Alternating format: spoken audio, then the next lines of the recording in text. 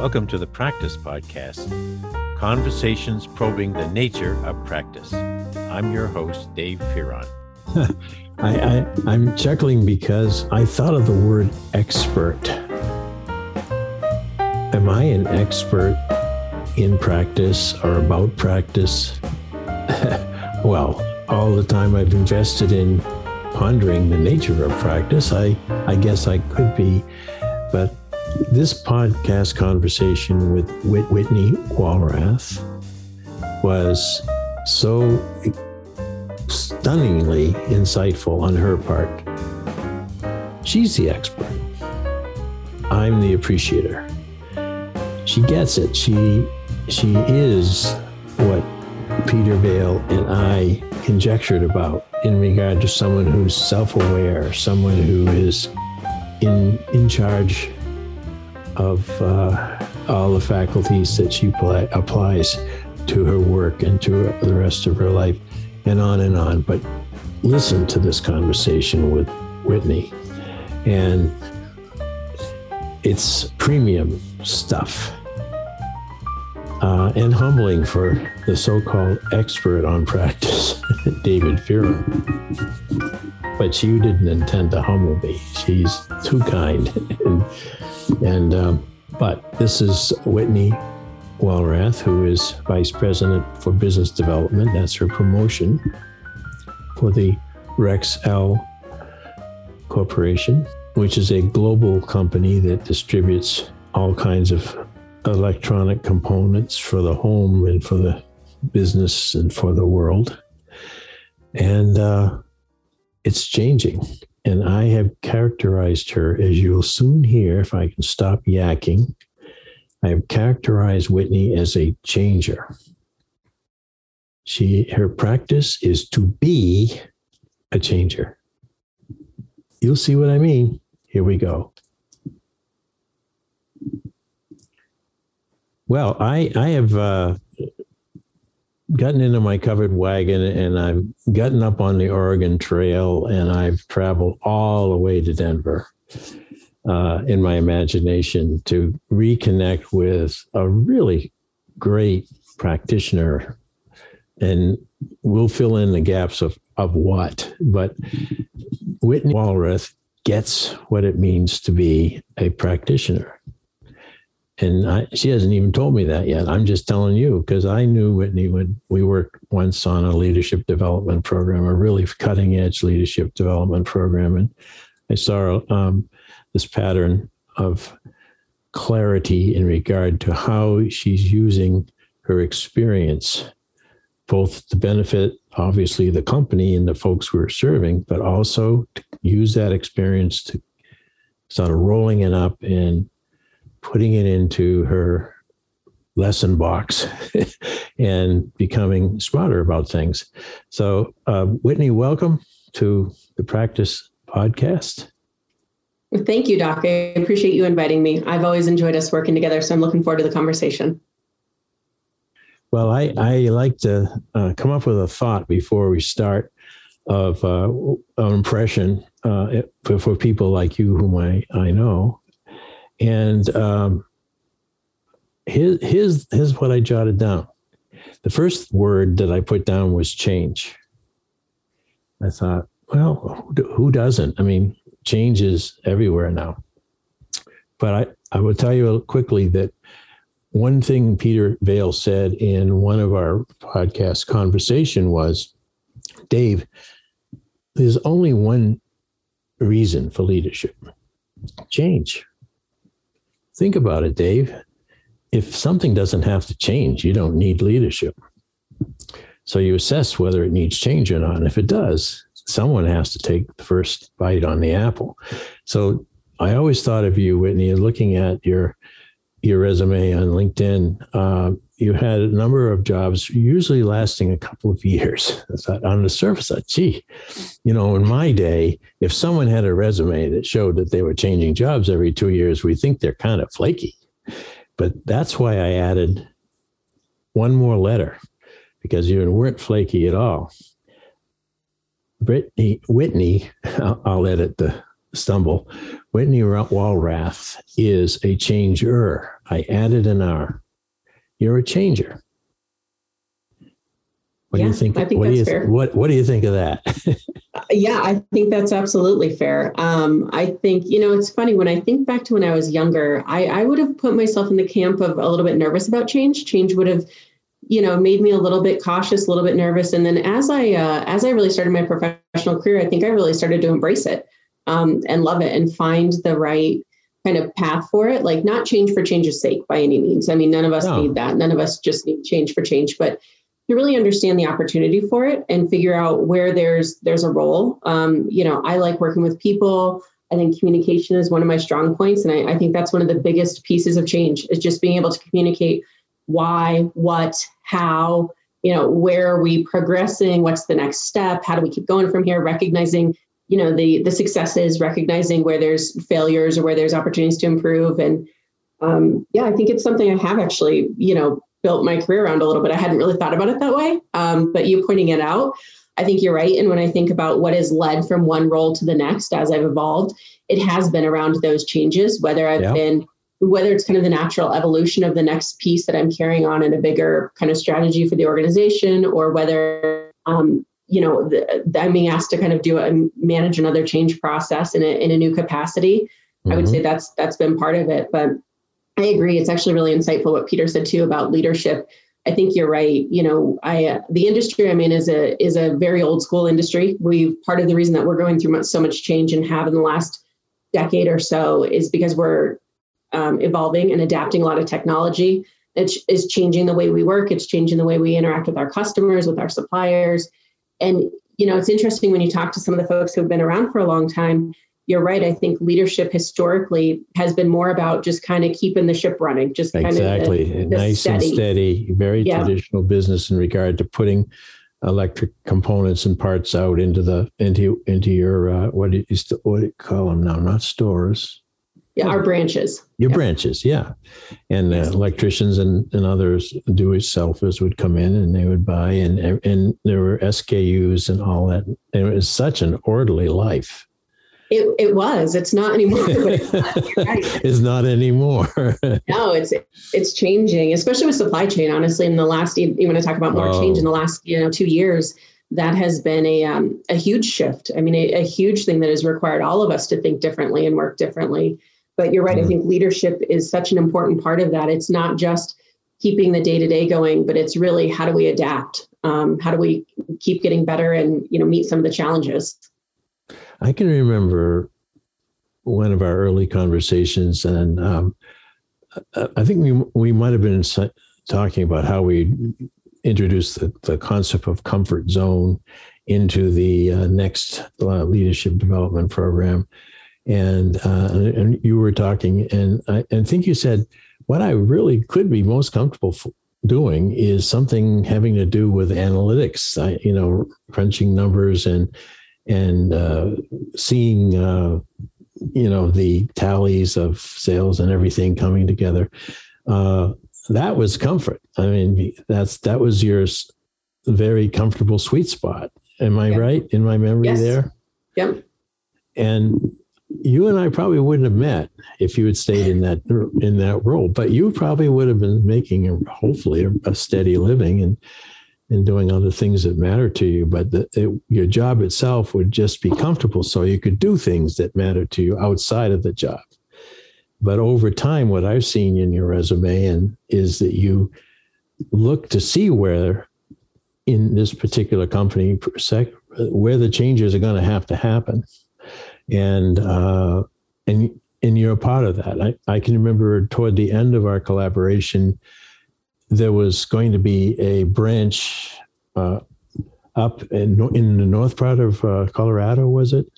Yep. Or the next state over. And it was basically new territory. I was kidding about coming out on the Oregon Trail, but you were essentially doing some trailblazing there, weren't you? You remember that?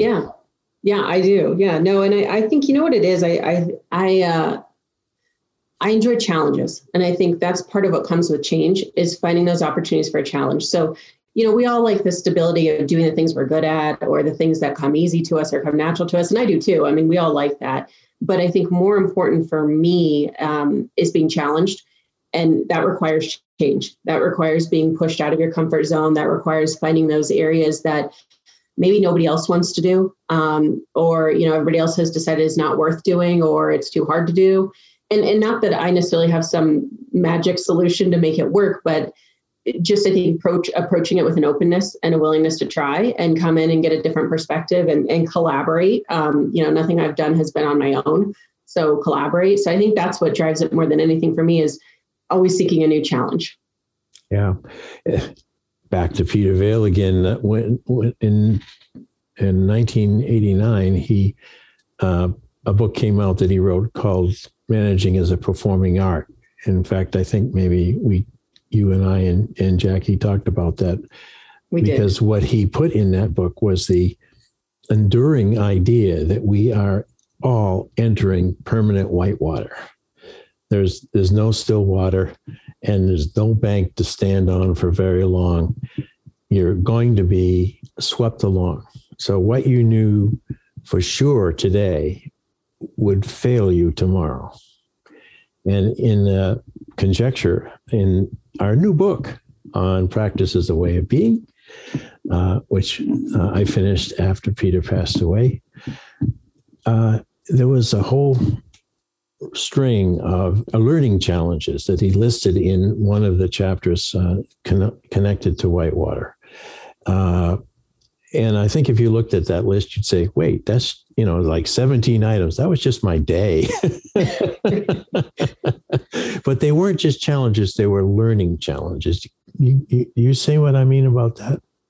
No, yeah, I agree. I mean, I think, one of the things you and I had spent some time working on was talking to about generational differences. And this is where I do think, I'm a late millennial, right on the cutoff of a millennial. And I think I had the benefit of my whole career, my whole professional life has been whitewaters, right? It has always been change. I entered the working world right around the Great Recession. So, I didn't know much else other than kind of chaos and having to respond and, not sure, uncertainty. And so in some ways, I think, myself and maybe generations younger than me, we have a little bit of an advantage just because we don't know anything else. That's a huge point. I never thought of that, but you put a perfect circle around that. You didn't know better. You hadn't had what my generation had, were years and years of steady, peaceful, easy to plan life. Yeah. And it's went funny. away in 2008. Right. And things are cyclical. Life is cyclical. Business cycles are cyclical. But I remember when, COVID started a couple of years ago, all of us weren't sure, right? We weren't sure in March of 2020 what was going to happen. It looked like the economy it shut off overnight. But it was very similar to kind of that 2007, 2008 from a business perspective, right? You look at, okay, what costs can we hold back on? What can we defer? Where can we cut? Obviously trying to preserve employees and salaries. Last thing we want to do is let people go. So what else can we do? And I remember I had a couple of younger employees that only been in the workforce for a couple of years. They were terrified. They were in my office terrified. Like, what does this mean? Am I getting fired? And it's like, no, we've been through this before, right? We've been through this before. It'll be okay. We'll work through things, kind of explain to them what to expect. Things are going to change. Here's what to expect.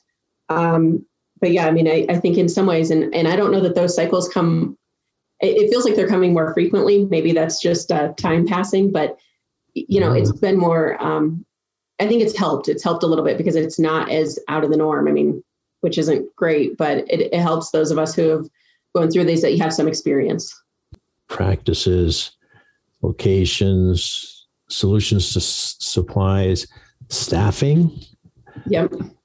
Where's some adapting going on on your agenda right now that you can talk about? Yeah, I think all of those things. I mean, you hit it on the head. I mean, staffing is a challenge. I think that's a challenge. I don't even think it's unique to our industry. I don't even think it's unique to the U.S. I think this is a global phenomenon where the workforce is changing. There's not enough people. There's not enough people to fill the jobs we have. And even the type of work that they're doing is changing. So that's a continual challenge of figuring out, how do we get enough people? How do we keep them, retain them? I think, you're right. My career path, and I've changed jobs every couple of years, I think used to feel pretty unusual. Now I think it's not as unusual. And so you have people that you bring in and they're looking for something new in a year. And so how do you either, right? And so how do you either continue to engage them in a way that they're feeling enriched and they're still feeling satisfied and they're getting what they want, or be able to change roles that quickly, quite frankly. I mean, and that's hard for an organization to do. That's really hard for an organization to do. So absolutely, staffing is a huge one. The supply chain has introduced a whole new complexity for us and our manufacturing partners of really having to get creative and understand, logistics of how we handle things, our partnerships, and really change some of the product offering even. I mean, you have situations where maybe a customer wasn't willing to take on a newer technology, but that's the only product that's now available. It's forcing some changes in the industry, which aren't all bad, to be honest. They're not all bad, but it is definitely added a new element that we've not had to do before. It's added a complexity. And in some ways it's been good, because in some ways, a lot of what we do as a distributor is the supply chain. And it's really showed the value of logistics and the value of managing that. So in that part, it's been pretty positive, but it's been a lot of work. Technology is changing. So how our customers work, how we work. I mean, Zoom meetings and, being able to be digitally connected. We're trying to go paperless. We're, like all organizations, we're trying to do what we can for the environment and trying to figure out how do we go paperless, which means now maybe, our guy in the warehouse, instead of walking around with a piece of paper and circling it, they've got an iPhone or they've got a tablet. So, things are changing really, I'd say almost on all fronts. Training is another one. I think, again, the pandemic really changed this. I personally think, in-person training is one of the best, if not the best way to do things. But, we didn't have that luxury for, a year and a half. Mm-hmm. So how do we do things again, like Zoom meetings, or is it video calls? I mean, how do you get creative and be able to still teach people when you can't necessarily sit down in front of them? So I think a lot has changed, especially in the last 2 years. Recognize, for example, in training that you might have had a nice tidy package to train about it, whatever it might be. Right. And then it is obsolete or it has to be modified. So even the curriculum, the material, the content of training itself has to keep up and almost and definitely anticipate what's next. So that role that once you and Jackie and I assisted out from the outside had, when you were looking at what do they need to know from technical to strategic. It's hard to package that now, isn't it, Whitney? It is, but what's interesting, and I remember us talking about this, and this was a couple of years ago, and talking about the idea of, kind of open source, training or open source classes and curriculum. And, I think there's the more formal piece of that where you go to, a university setting, or you get kind of a formal presentation from an expert, so to speak.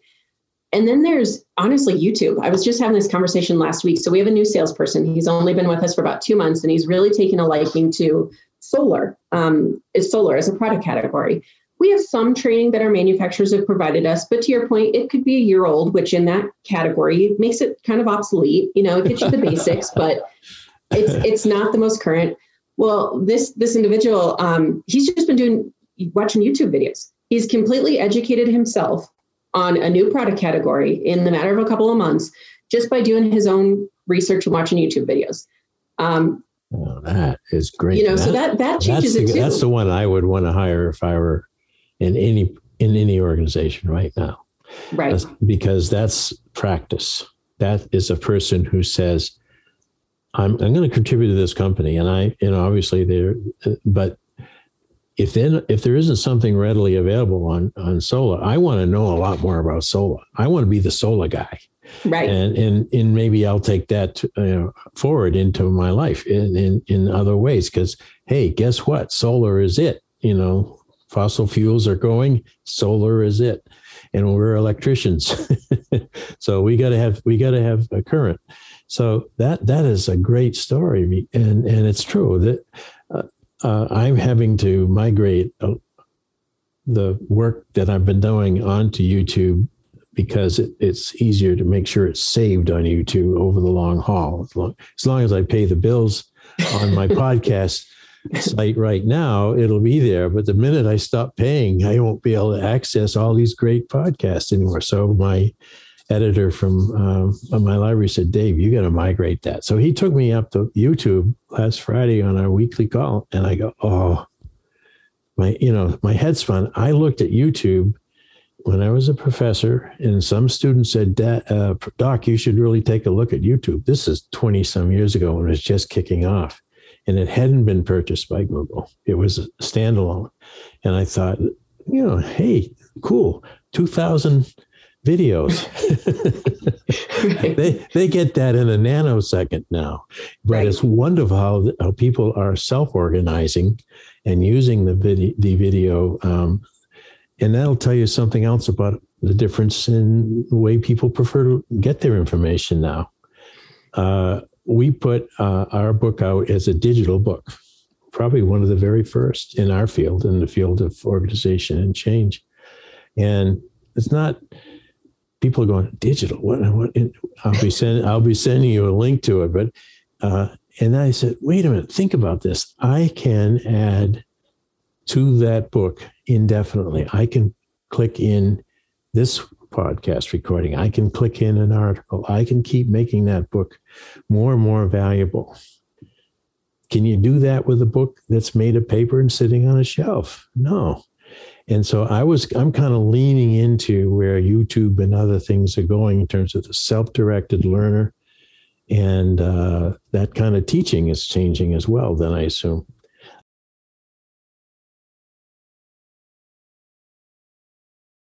I want to get back to this new title of yours. And now business development, is that marketing? So it's a little bit of marketing. It's also some new segments. So more of the commercial sales management. So if you look at my career, I've done a lot more on what I'd call the functional support side of things. So I've led purchasing, I've led operations. I've been involved in vendor alignment. I did have a small sales role when I was early on in my career. So I've had a little bit of exposure to the sales side, but I've never had really a leadership role in the sales part of it. This is really leading the sales part of the organization. So if you look at our region over the last couple of years, we've been incredibly successful. We're growing gangbusters, and that's really in our traditional business space. So some of it has been new branches and growing in territory. Some of it's just growing market share in the markets that we're in. What we're really looking at as we look at our 3 to 5 year plan of where do we go from here is developing some additional segments. So going out and so solar and anything in the energy green space. So solar, EV charging, lighting efficiency, LED, any of that piece of it it's a part of our business now, but it's a small part and there's a ton of opportunity to grow. We look at some complementary type businesses like Datacom and low voltage. Again, it's a place that we've played in a little bit, but not really. There's a huge opportunity there. And then we look at services, which traditionally we're a distributor. We handle boxes. We touch product. Services is a piece, though, that is continuing to grow as you look at the software packages to support the technology we have, or helping our customers commission different products and get them up and running, or troubleshoot if there's a problem once they are running. And so that's a new segment that we're looking at as well, which is very different for our business model and how we operate. Absolutely different. But it happened naturally, I assume, at a branch. If someone came up to the counter and started to talk about some challenge they're having with the thermostat that you guys had sold, exactly, then someone would say, well, wait a minute, I'll call Bob up here. He knows all about that. So there'd be a little bit of service going on there. But now you're talking about blowing that out into another business galaxy, if you will, for the company. I'm tuning in, particularly when you mentioned the chargers, given the latest bill that just made it through, the enormous change bill. There's that word again. And thinking of where you are in Colorado, in the states thereto pertaining, there's an awful lot of distance that out there.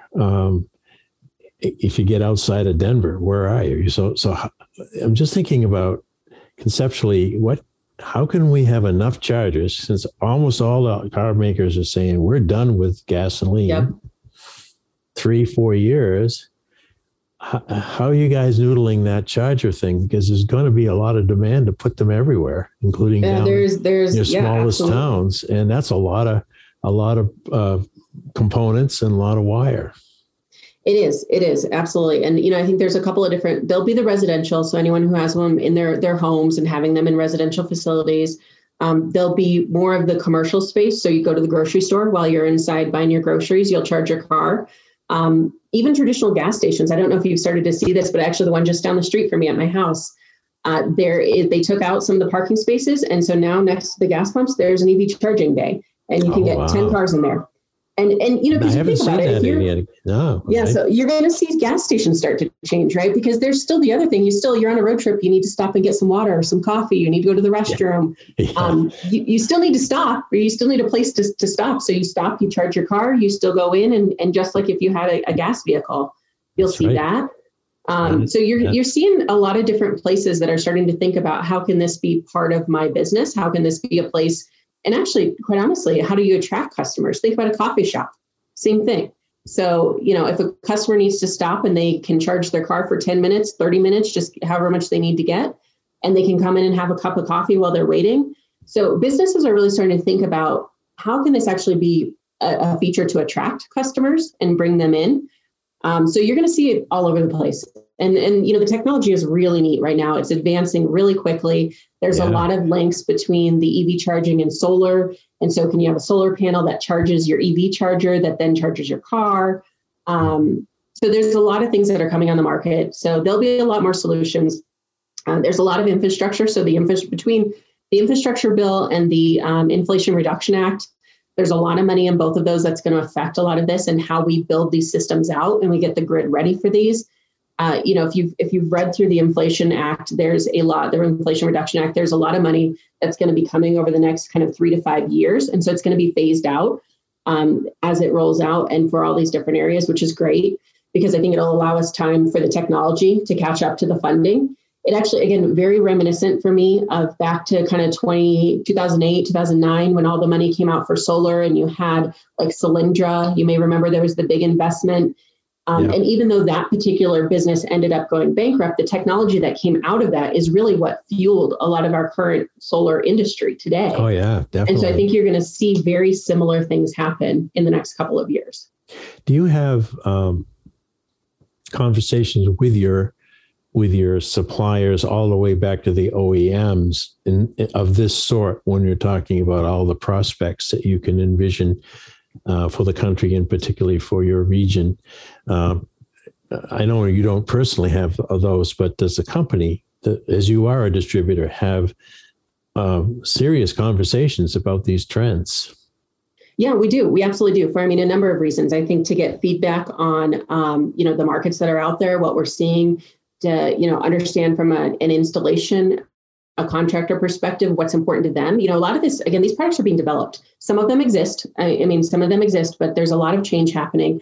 So even just getting feedback on what we want the future of this to look like. Even you think about the EV charger, you think about the solar panel, you think about those what I'd consider more technical products, but even things as simple as pipe and wire. A lot of pipe and wire is going to have to go in to install all of these and connect them back to the grid. And so even the products that might not get as much attention in the public side, there's still a lot there. And so these manufacturers are having to think about, how do we ramp up capacity? Where is that going to be? Is that going to be in California, New York? Is it going to be spread across the whole country? Because then that affects logistics, like we talked about earlier with the supply chain. And, understanding it's, the last mile is the hardest. How do you get it to the customer for the last mile? That's the hardest. And that's really where we come in. So again, understanding logistically, where are these things going to be happening and how do we get product positioned so that it's ready to be installed? You also have developed over the years, we referred to them as branches earlier on, but I'm picturing the whole map of the country and probably within 50 to 100 miles of anyone, there would be a Rexel branch. Is that about right? Depending. Yeah, I know you got some big spaces out there. Right. Even the prairie dogs are lonely out in some of those parts of the country.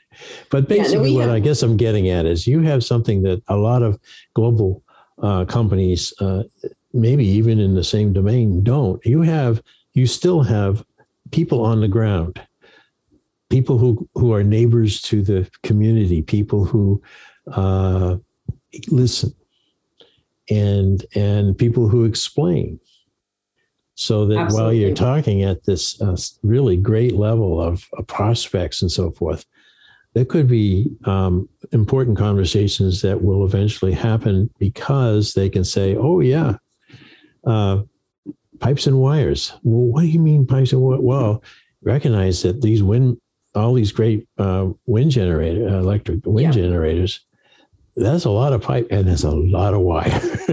And it's coming, and there are parts of York State where those things probably are look like an army of giant birds, because you've got the wind. And so it's exciting as hell, Whitney. You made me so jealous. It is. It's fun. It's good, exciting stuff. I was actually in a meeting with a vendor last week, and we were having the same conversation and made the comment that, the next 10 to 15 years might be some of the most exciting time we have from an electrical product standpoint, just in terms of the development. I mean, you have a couple of segments that you think about LED lighting and solar to an extent. The last decade or so has really taken off, and we've seen a lot of that, but you're going to see those trends across the board. I mean, if you've heard of one of the other things that's really kind of starting to get a foothold is the idea of a smart home. So you have your Alexa, you have your thermostat, you have, your cameras, your lights.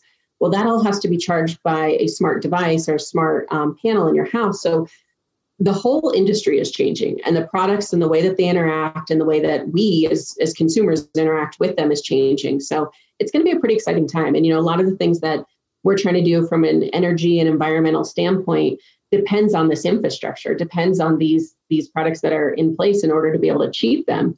If you're going to do, demand reduction for electric use on a hot day kind of thing, you have to have these products in place. So it's going to be interesting as all this comes out. Now I'm looking at what I jotted here as we're summarizing and have our only last minute or so of listening time. Anyway, you and I hopefully will never stop getting connected and talking, but I looked at the word changer again, and I'm thinking the next 10 to 15 years could be among the most exciting in regard to all the innovations that are being driven now by funding, by circumstance, and you name it. Also looking at the fact that in order to bring in a young workforce, they want to be part of something exciting. They want to feel that they can be part of changing. They could become changers too. So I think the timing is very, very good for Whitney Walroth, the changer, also vice president for business development for Rexel. And any last thoughts, Miss Changer? Well, you can throw that into the family too. You have two lovely young boys, and you and your husband certainly are going to be proud of all the changes that families are going through too. Yeah, no, absolutely. I mean, I think, at the end of the day, we can't stop change. It's coming whether we like it or not. So I try to embrace it. I try and, appreciate it for what it is. Keep the things that work, don't throw out the stuff that we've learned, the lessons we've learned, keep those things. And those, I think you can plug in and reuse and are, should stay with us. But just be open to what's coming. And one of my favorite things to do, and what you and I always did when we worked together, is just to brainstorm, to think about, well, what if we completely got rid of that whole thing that we thought was the answer and we started all over.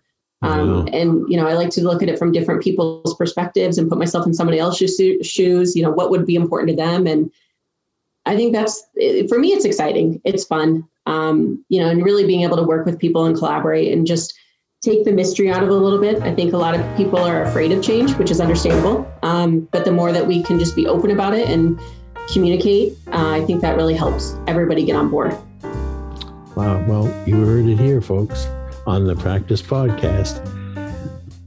Thank you so much, Whitney. This has been extraordinarily exciting for me. You've lifted my spirits about even being in the business right now of promoting practice and in the book and the podcast, and just getting people to pay attention to how much if they take responsibility as you are doing for their own happiness in work, in business, and find things that are new and grow with it, hey, we're both in a good place.